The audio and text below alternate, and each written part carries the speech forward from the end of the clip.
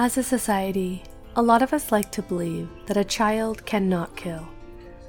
A child cannot fathom the idea of murdering another human being. But it happens. We all have our own opinions on why it happens, but nonetheless, it does. Every state deals with the aftermath of a murder differently, especially when the murderer is a child, and this can either make or break a situation. This case is a perfect example as to why we should not seal the records of somebody. And if somebody is a killer child, they should never be able to get their hands on a gun.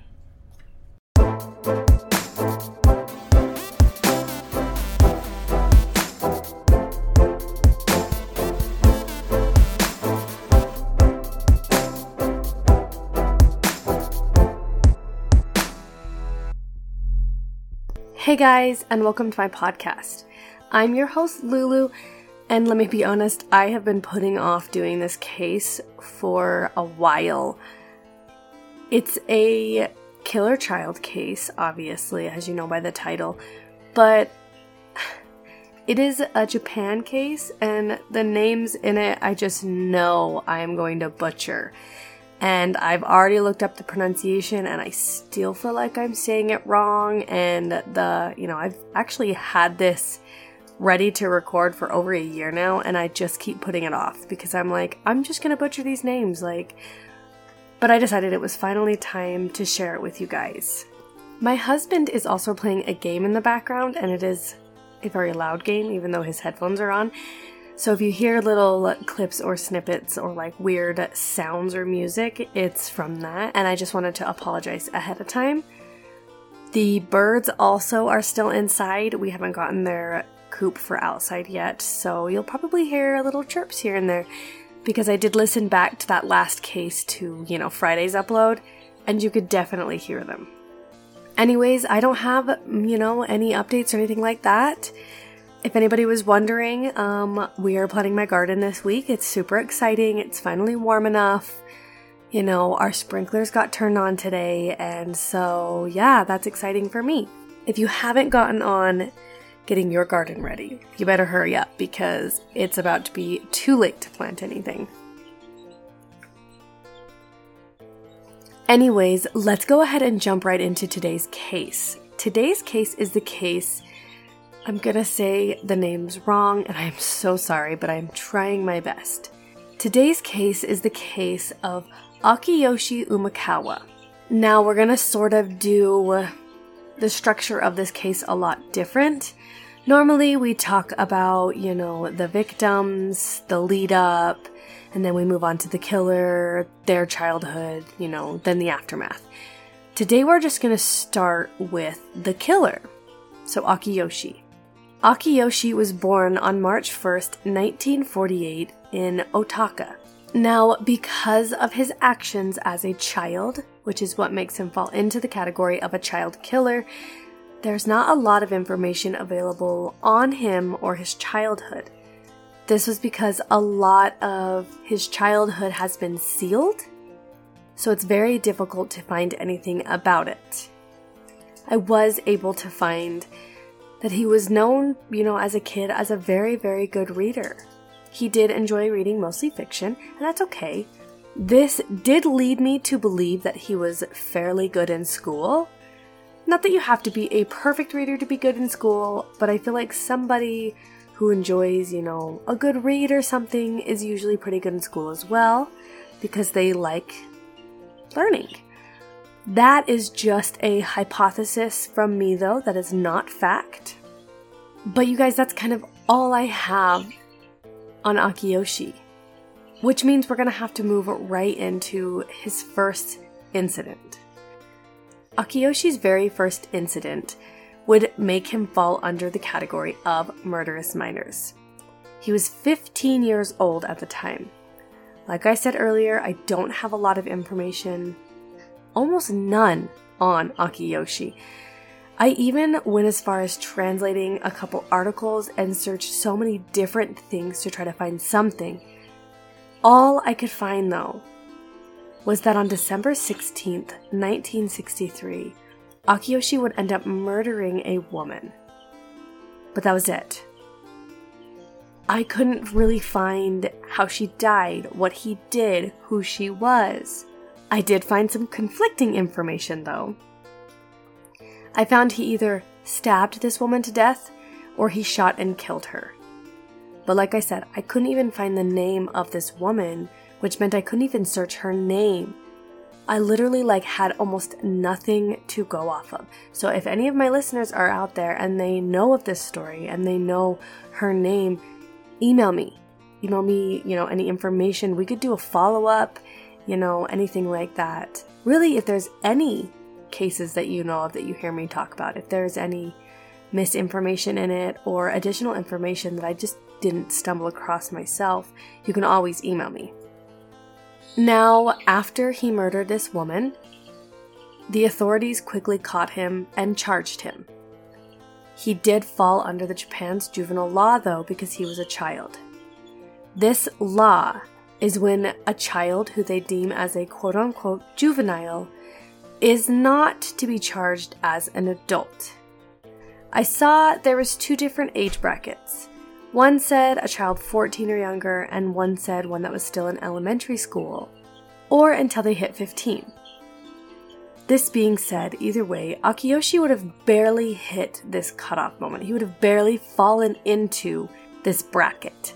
Nonetheless, they thought of Akiyoshi as a child, and they decided to not punish him to the full extent as to what an adult would get as to what an adult would be charged if they murdered somebody. Essentially, they let him go. I'm sure they gave him some sort of punishment, at least a minor one, but I couldn't find any information about it. In my opinion, there is no way that they just let him go out and about.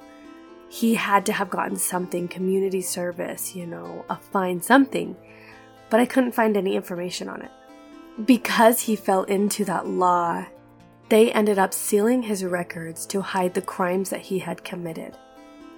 I think this is some of the reason that I couldn't find any information on him or about this situation in general, because they sealed it all away, and it is not public knowledge.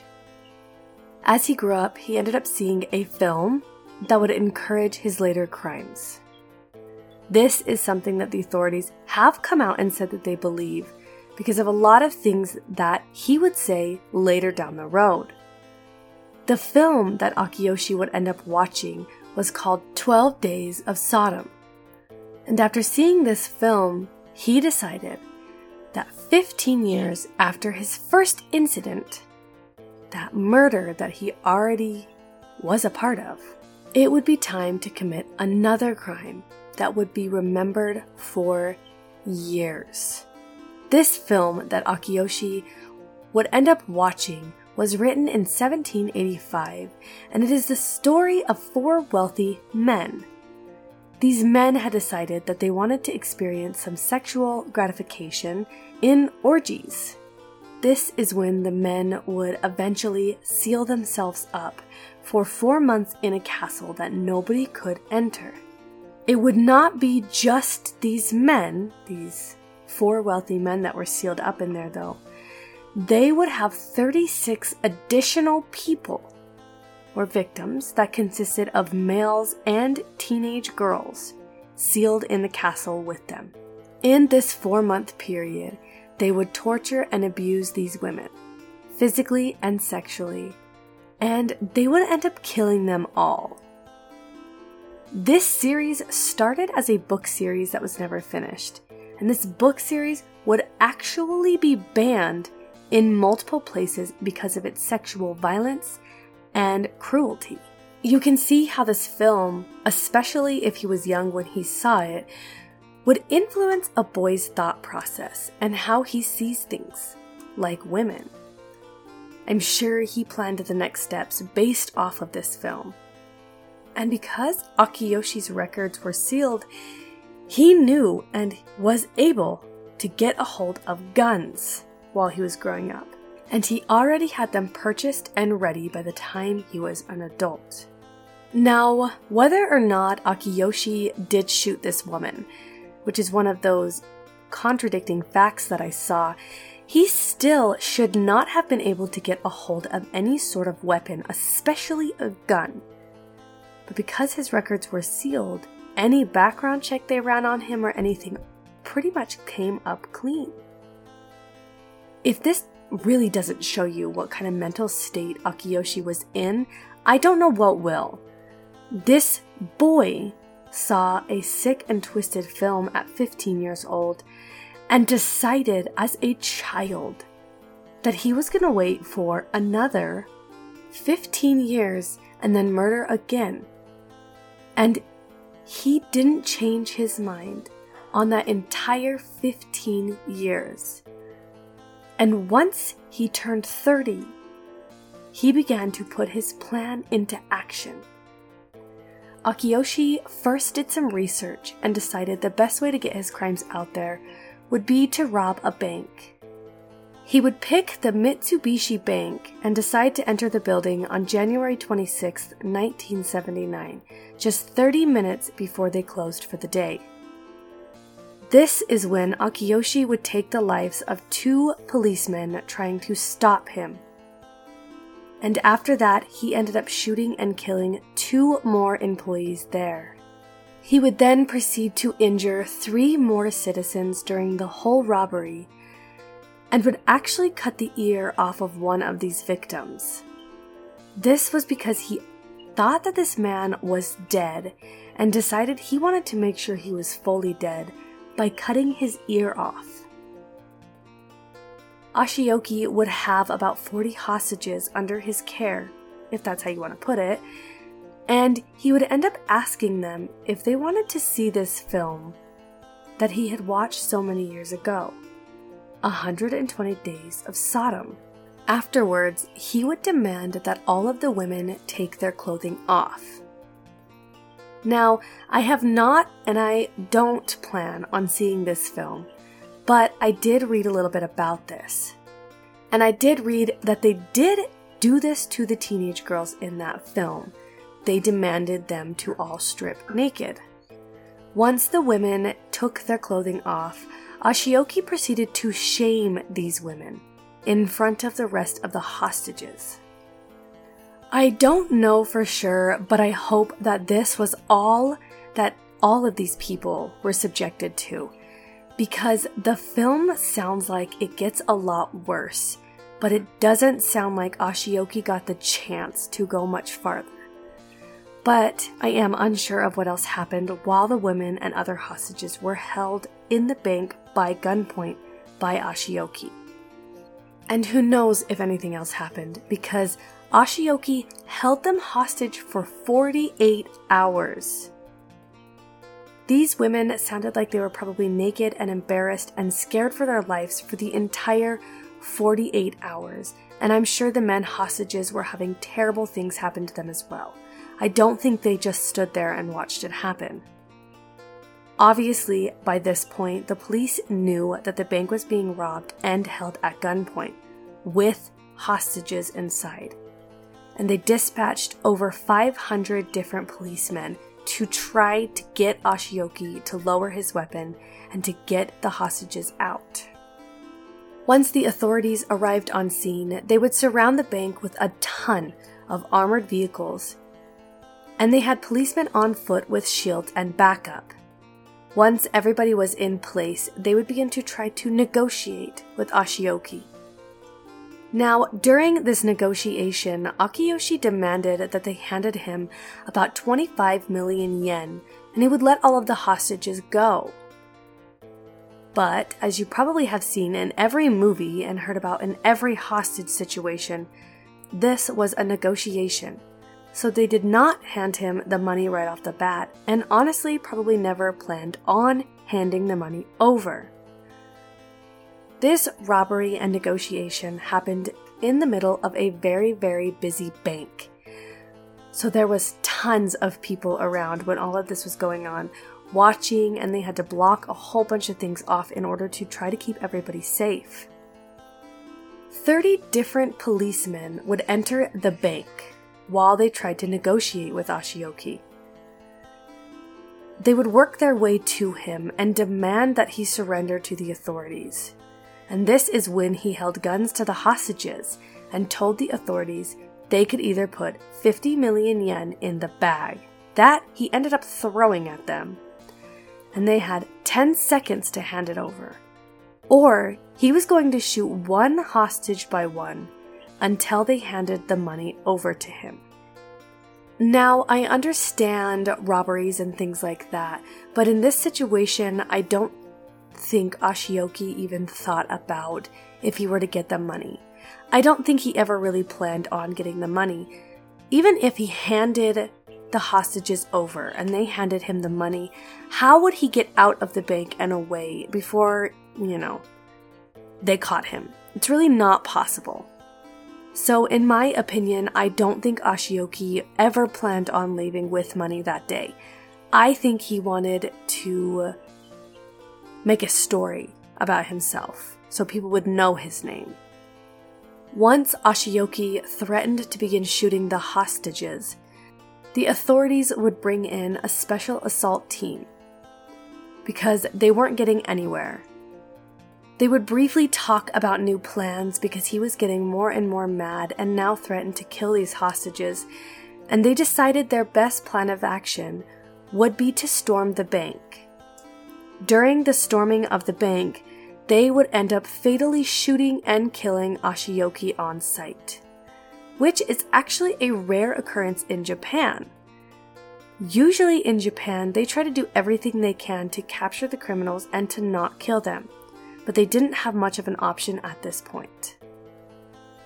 Once it was all over and they began to get these hostages out of the bank, cover these women up, help the people in shock, and they had their press conference, they would begin to inform everybody as to what happened and what was said.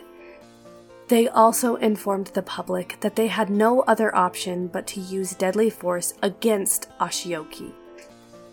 This was because when they were storming the bank, he had admitted to them that there was no way they were going to be able to get him out, get him to surrender or capture him, without multiple civilians and officers dying in the process. And they decided enough people had already died by the hands of Ashioki, and they just needed to take him out and use deadly force before more people died. Akiyoshi should have never had access to a gun, and I understand that a lot of people do not believe a child can kill. But I definitely feel like at 15 years old, you know the difference between right and wrong, and you know not to kill somebody. Akiyoshi should have never had his records sealed. Maybe partially sealed, but he should have always been flagged for any sort of background check that he had murdered a woman, whether that was by shooting or stabbing. And I know a lot of the times, if somebody wants to get their hands on a gun, they're going to do it either way. They're either going to go through all of the hoops and get one legally, or they'll come across it illegally. And maybe this would have never been prevented. But if Ashioki would have even spent some time in prison or jail, or sent him off to, some sort of boys' home, therapy, anything like that, I do feel like something could have been different, and these people wouldn't have died. And Akiyoshi, even if he wasn't in the best mental state, might have been able to live a lot longer than he did. Akiyoshi died on January 28, 1979, by the hands of the Japanese police. He began to write this death certificate when he was just 15 years old, making some fatal future decisions for himself that he never changed his mind about. And at only 30 years old, Akiyoshi would act out these terrible things, killing multiple people and scarring over 40 people for the rest of their lives. He then signed that death certificate that he wrote when he was 15 years old and went out exactly how he wanted to go out. With a story to plague the people for years.